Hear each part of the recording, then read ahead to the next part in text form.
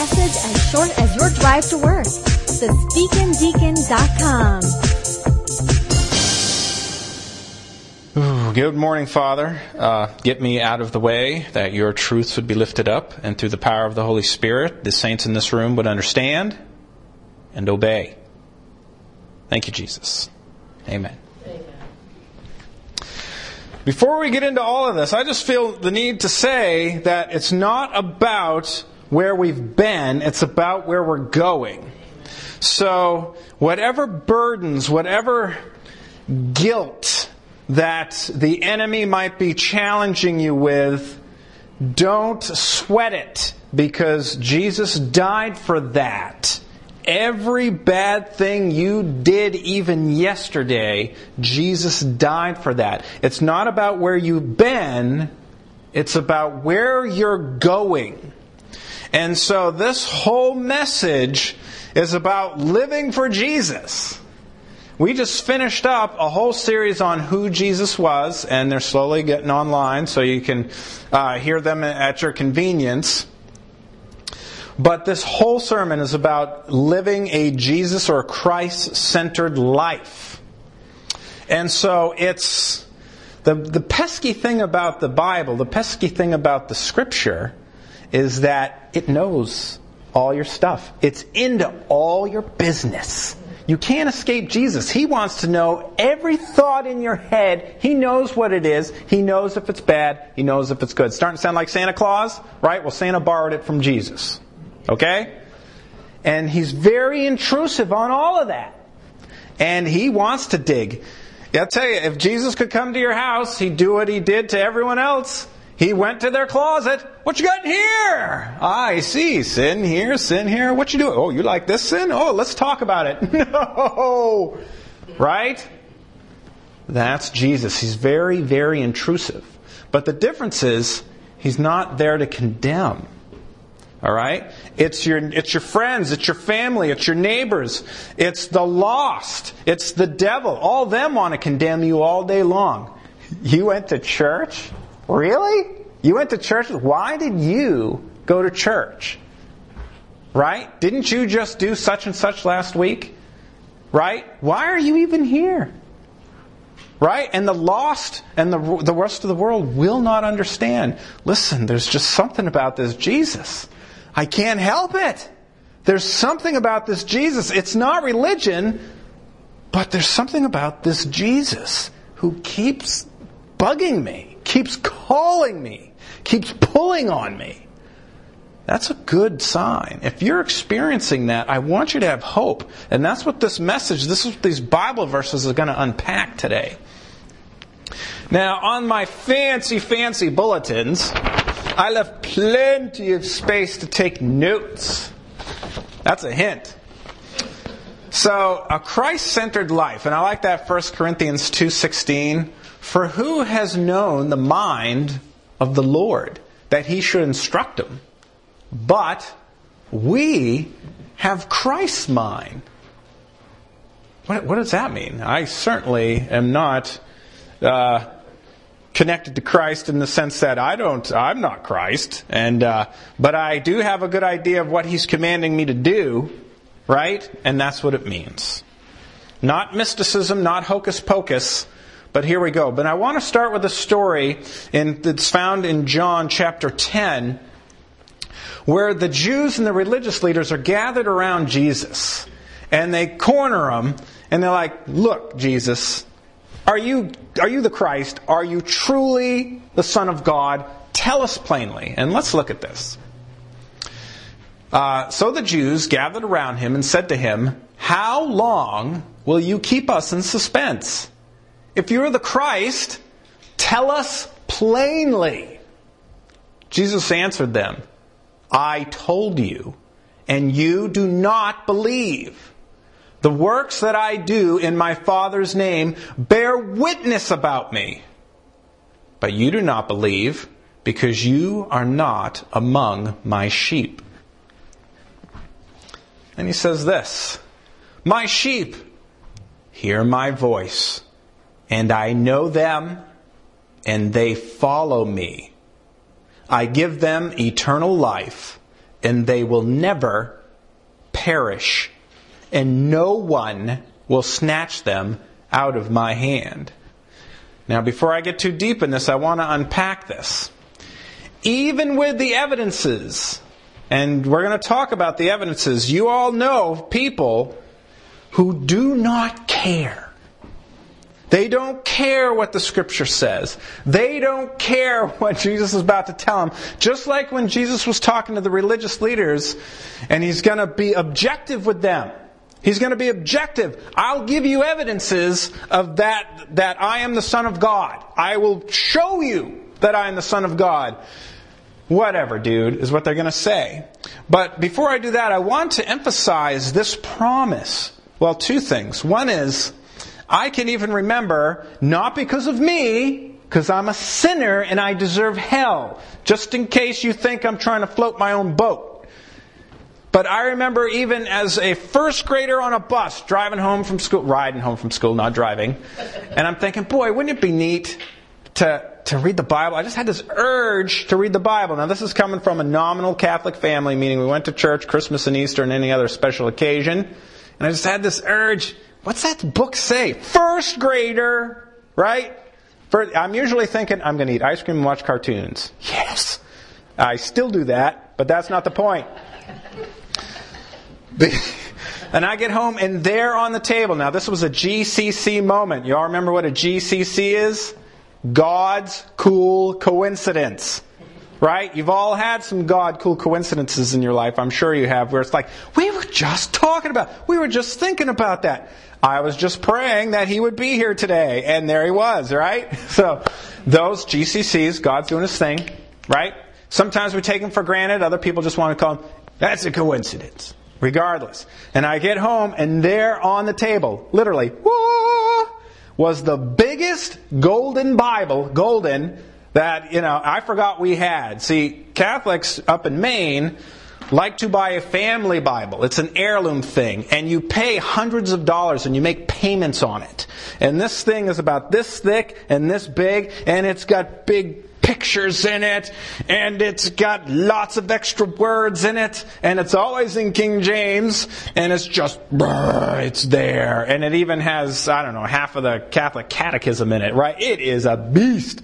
And so I went, wow! What a coincidence. And I go over, I'm going to start to read it. First grader, right? What's my attention span's that of a pigeon, right? And I flip it open, and in the beginning, all right, that was it. End of story. But that was just the first of many times where I knew, not just like we know certain things, that there's more to this life than just doing the grind and just looking for pleasures. There's more to it. And I'm just telling you, this is what I'm talking about. My sheep hear my voice, and I know them, and they follow me. So now as an 18-year-old, I'm working for a liberal college doing food service, and I'm seeing, at that time, I thought we were anciently old people, 40-year-olds, right? That's scary. 40-year-olds, I thought they were old and has-beens. And there they are doing food service for $7 an hour, right? And the boss tells them, you got to work later. And I'd watched grown women at 40 years old just having an emotional breakdown. I got to work later. I just want to go home and watch my TV show. I'm like, I don't want to work here. This stinks. So which leads me to one of my big prayers. I go out in the woods. Maine's got a lot of prickly bushes and raspberry bushes, and I get this stick, and I'm like, this life sucks. And I'm beating those things and ripping them down. My hands are getting all bloody. It's like, if this is what life's about, God, this sucks, right? And I was mad. And if you're so real, if there's a purpose, you better show yourself to me right now, because this is miserable. And I had that figured out at 18. My goodness, what is this? This is life? Wouldn't have nothing to do with it. That's my sheep hear my voice, and I know them, and they follow me. What I didn't have, even at 18, was an open Bible. No one said, hey, all those crazy things that you're suspecting about the loving God of the universe? Yeah! It's in that book that you've never opened, you loser. Open the book! Right? See what's in there. Alright? Just some anecdotal stories for you. But look what he says here. I give them. It doesn't say, and we earnestly earn it. It says, Jesus says, I give them eternal life. How long does eternal life last? Just want to remind you all. How long does eternal life last? Forever. Can you lose eternal life? No, because by definition it wouldn't be eternal life, right? It'd be temporal conditional life if you could lose it. So if Jesus gives you eternal life, you can't mess up enough to lose it. You can't. Amen. And on the flip side, you don't know how evil you are to think that you could lose it. Because if you think, I messed up, I'm bad, you have no idea how bad you really are, and eternal life is still from Jesus. And they will never perish. They will never perish. Eternal life, and they will never perish. Well, does that mean possibly they could perish if they have eternal life in Jesus that He gave to them? No. They will never perish. And no one will snatch them out of my hand, Jesus says. I love this part now. Check this out. It gets even cooler. Jesus also says, my Father who has given them to me. Now, vision this. God the Father tells God the Son, I'm going to send you to earth. You're going to be the perfect human, and then I'm going to punish you as if you were the worst human, and you're going to pay for the sins of these people. I am going to give you a people from that earth where everybody hates me. I am going to give a people to you. That's exactly what it says. My Father who has given them to me. You are a gift from God the Father to God the Son. You are a gift from God the Father to God the Son. What do you think of that? How is that? Now look about this gift. Remember, you're in Jesus' hand with eternal life that can never perish. And Jesus is in God's hand, and no one is able to snatch them out of the Father's hand.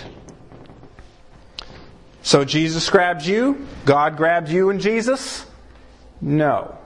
Not even your own stupid sin can stop you from God loving you and taking you to heaven. That's how your day should start. That's how you should go, I like that. What should I do today now that I'm alive? Right? And then Jesus says this, and this threw a monkey wrench in the whole thing. I and the Father are one.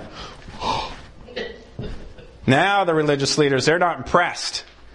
And back then, they wouldn't just do like nowadays where they might just do a YouTube post and well, there's Jesus says He's one with the Father and we don't like that. No, back then it was serious business. Your religion was a life or death issue. Right now in China, still going on, the communist government, which is one step away from socialism, which is also bad and evil and demonic, right now they're going through and they're chopping the crosses off all the churches in a certain area because they're too prominent. So even when they're there, they make a big show out of it. They build scaffoldings. They go right to the top of these big churches, and they don't like dismantle it and carry it down and say, here you go, you can't have it on there. They go up there with chainsaws, and they're like, and then they watch it tumble off the building in drama. They're doing that right now in China because the government is afraid of the Christians and what it's teaching people. Okay? A lot of this. But back then, Jesus says, I and the Father are one. So the Jews picked up stones to stone Him. So if you mess up and you say something blasphemous, like right nowadays, you can't watch a movie without a blasphemy. But back then, if you blasphemy, there were men there ready to send you into eternity with a rock. Alright? That was serious business. And Jesus answered them, I have shown you many good works from the Father. For which of them are you going to stone me? The Jews answered him, it's not for a good work that we're going to stone you, but for blasphemy, because you, being a man, make yourself God. All right? Now, we're going to look at this in a moment here, but it's not the objective good works. The miracles is what we're talking about here. The Jewish religious leaders saw the miracles and didn't care. It's not about objective evidence when you're a God hater. That's why science today, they can look at a car and say, man made that. Then they look at a tree and say, big cosmic accident. Even though the tree's got nanotechnology and can take energy from the sun and turn it into food. What a coincidence. But that car, design, purpose, that tree, no design, no purpose. Well, it just seems to have design and purpose, but we're too smart to believe God made it, right? Did I get carried off? Here we go. So Jesus gives them objective evidence. Jesus answered them first, is it not written in your law, I said you are gods? If he called them gods to whom the word of God came, and Scripture cannot be broken, that's where you're like, wait a minute. Where in the Bible does God call human beings gods, small g? Psalm 82. It's a psalm of David. And David, this psalm is God having like a meeting with all the leaders of the world, right? And they're asking the leaders, how much longer are you going to show injustice? And how much longer are you going to stop being a just leader? And then towards the end of it, God just simply says, I say, you are gods, sons of the Most High, all of you. Nevertheless, like men, you shall die and fall like any prince. That's what Jesus was quoting when he said that. So Jesus is trying to say to them, first of all, even the Scripture says, well, humans are called like little gods, right? Because we're sons of the Most High God. And then Jesus goes on to say, I'm now jumping back to the story. Do you say of him who the Father consecrated and sent into the world, you are blaspheming because I said, I am the Son of God? If I am not doing the works of my Father, then don't believe me. But if I do them, even though you do not believe me, believe the works, that you may know and understand that the Father is in me and I am in the Father. Again, they sought to arrest him, but he escaped from their hands. Now let's talk about this objective thing here for a moment. But if I do them, even though you do not believe me, believe the works, that you may know and understand that the Father is in me and I am in the Father. Okay? Jesus is trying to say, look at the evidence of the miracles. Now, there's people who don't believe the Bible at all. And they don't believe that the Bible where Jesus has all his miracles, right? People added them later on to make this mythical Jesus. They added that later. But even in this story, which then wouldn't make any sense if it was all made up by humans, but even in the story, Jesus is saying, look at the miracles. If you don't believe me objectively, scientifically, look at the evidence. And that will point you to understand that the Father is in me and I'm in the Father. And they'd have nothing to do with it, right? Well, what are some of these miracles? Let's objectively look at a small list of these miracles. And I'm going to just be quick about them. Jesus changed water into wine. We're all familiar with that one. He cured a nobleman's son. Great haul of fish when he was getting his disciples. He cast out unclean spirits. Mother-in-law of Peter had a fever. He zipped that out. Healed a leper. Healed a centurion's servant. He wasn't even there.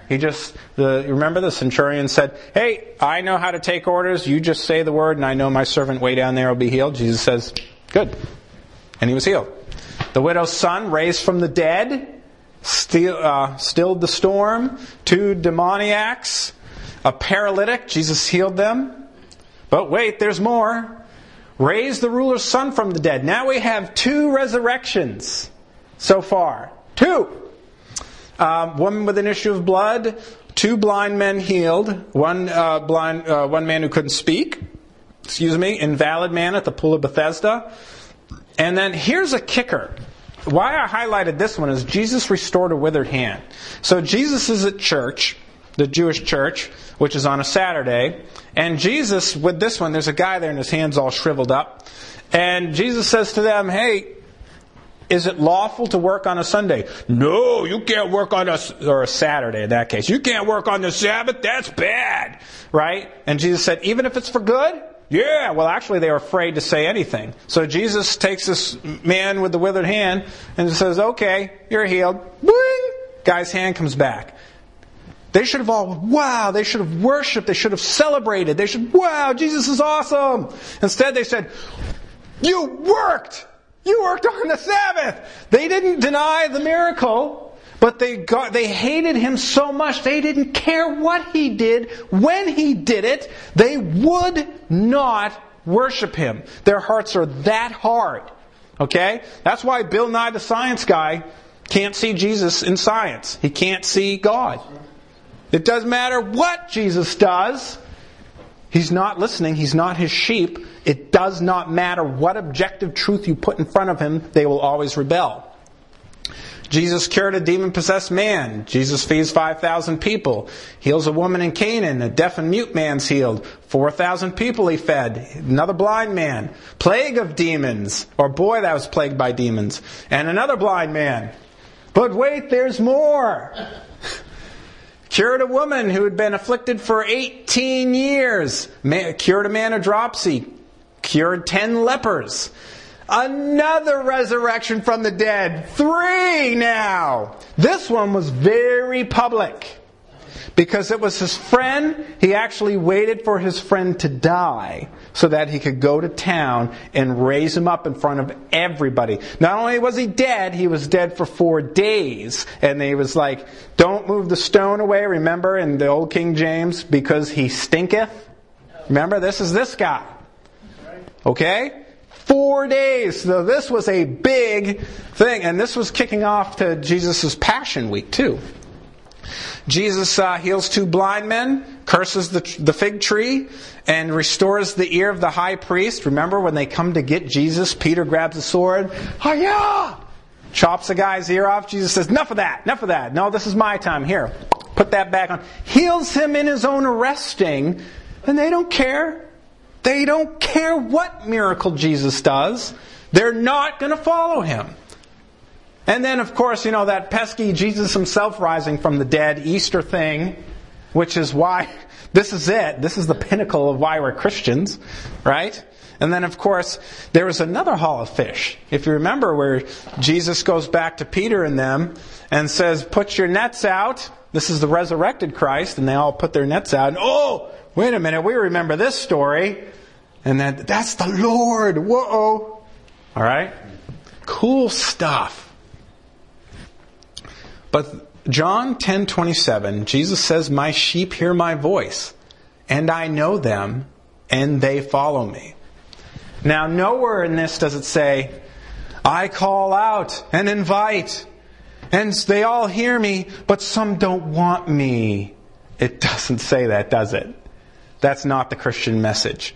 My sheep hear my voice, and I know them, and they follow me. There's no suggestions, options, variables, questions. There's a contract. It's called a covenant, right? But the big key here is, I almost should have put that slide up again from last week, where I put the great command out on a PowerPoint and on Facebook, and a friend wrote back saying commands are still meant to be obeyed or not obeyed.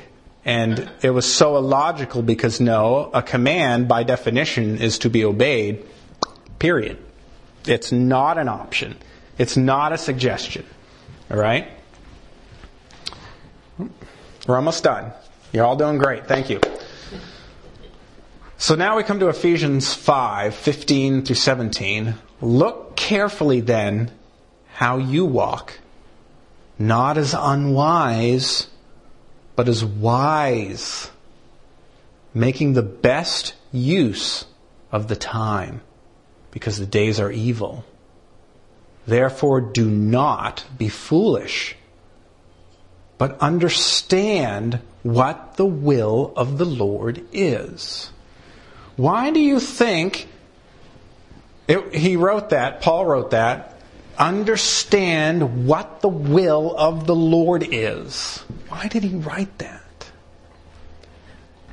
I'll make it simple, because we can know what the will of the Lord is. It is not magical. It is not mystical. It is not getting up in the morning and show me a sign, Lord. If you want me to witness to you today, then have an eagle fly by my window and drop a Bible, because that happens all the time. And then I will know to follow you today. Right? That's creepy, weird stuff. We have this command from Jesus called the Great Commission. The Great Commission says, go make disciples. So when you wake up in the morning, what should I do today? Go make disciples. Yeah, but I'm not very comfortable talking to people. Grow up. Go make disciples. Grow up. It's scary. Do it. Yeah, but maybe the preacher on TV said I should just be working about getting more money. No. Jesus said, go make disciples. That's how you love one another. Right? Even the president says, oh, if you love like Jesus loves, right? The president uses that excuse for push every sin on us, right? Because Jesus wants us to love them. How do we love people? We go make disciples. But that means we give them the Word of God, and they might be offended by it. Yep, that's exactly what it means.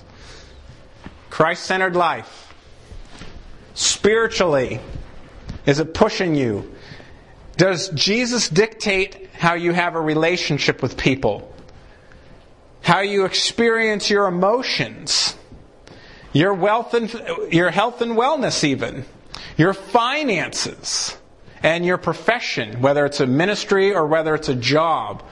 Is Jesus why you're going to do something that day? So when you get up in the morning, is His commandments the compass that pushes you into something? Does this look familiar? If I go to your house, could I write that on your Bible with that medium called dust? Okay? I hope not. This is mine. This is my thing. And actually, this does universally apply to all the men in this room. Ladies, you can twist it. But for me, being a Christ-centered life, meaning Jesus is the boss. You get up in the morning, okay, boss, I'm drinking my coffee, I'm getting some Bible in my brain, what do you want? Right? Well, some things are true all the time. So the day has to be arranged. My actions and activities have to be arranged. And this is how I do it to help me remember. And this is good for guys. Everything I do is because of Jesus. It has to be. Everything. It's not me. It's not Jeff saying, yeah, look at me. Everything I do is for Jesus. No. It's a necessity. And so the way I unpack it, and even this statement is in logical order, I'm to provide a quality attention, appropriate time, and material. ATM, ATM machine, right? That's my little brain connector to help me remember. Material means house, clothing, food, money, the things that need. Among these, for wife first, for children next, and then for ministry. Because I won't be allowed to minister to you if I'm not doing this correctly here. So there's a logical order to this. So that's the compass. You get up, you read your Bible. Knowing for you men, you might not have a wife and children yet. What's that leave? For all you single guys and ladies, what's that leave? Yeah, you got a job. There's a job in there. That's how you're going to provide. But whoa, doesn't that make things pretty simple? Attention, time, and material. If I don't have to worry about a close family, oh, well, then my closest family is the church. And I better go get involved. And I got to go see what I can give and how I can give it to encourage others to know Jesus. Right? Amen. It's pretty simple. And isn't it the simple stuff that's pesky?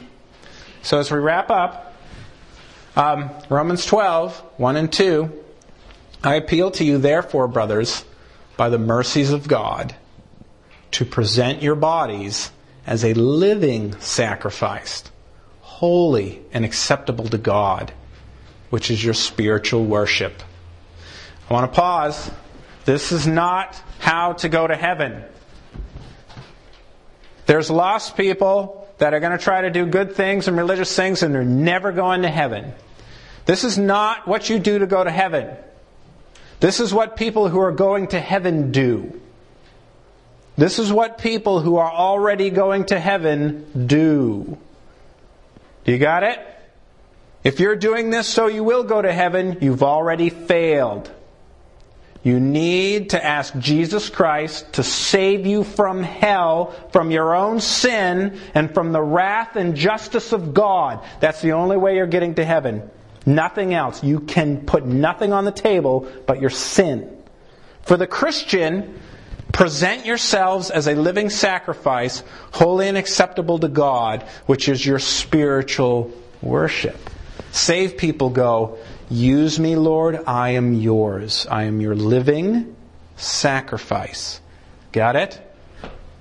Do not conform to this world. It's getting pretty crazy. But be transformed by the renewal of your mind, that by testing you may discern what is the will of God. There's that will of God again. What is good and acceptable and perfect, which is the will of God. How can we know the will of God? Read your Bible. Read your Bible. So let's look at this Christ-centered life again.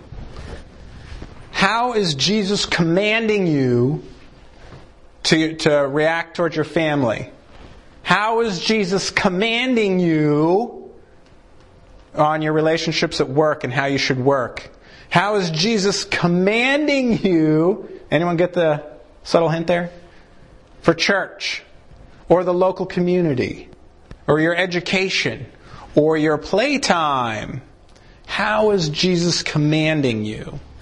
I'll pick on playtime. Like I said, I watch cartoons. That's because I can't watch half the shows out there. They're so blasphemous, so evil.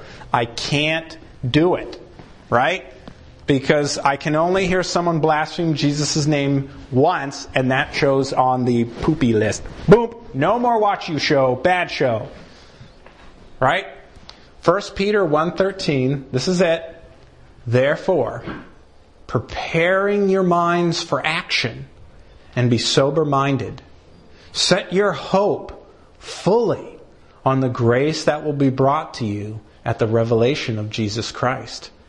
As obedient children, do not be conformed to the passions of your former ignorance. But as He who called you is holy, so you also be holy in all your conduct. Now let me encourage you something. To not be conformed and to be holy is the same thing. Holy is not a mystical magic thing like, okay, I'll be holy today. What? That's not how it works. It just means being set apart. The world's going to get up and they're going to say and do stupid things and march on their way, and you're to be different. That's what to be holy means. Don't do what they're doing. It's bad. And we close with that again. But as the one who called you is holy, you also are to be holy in all your conduct. It doesn't say, I hope you start to be holy. You are to be holy in all your conduct. Let's pray.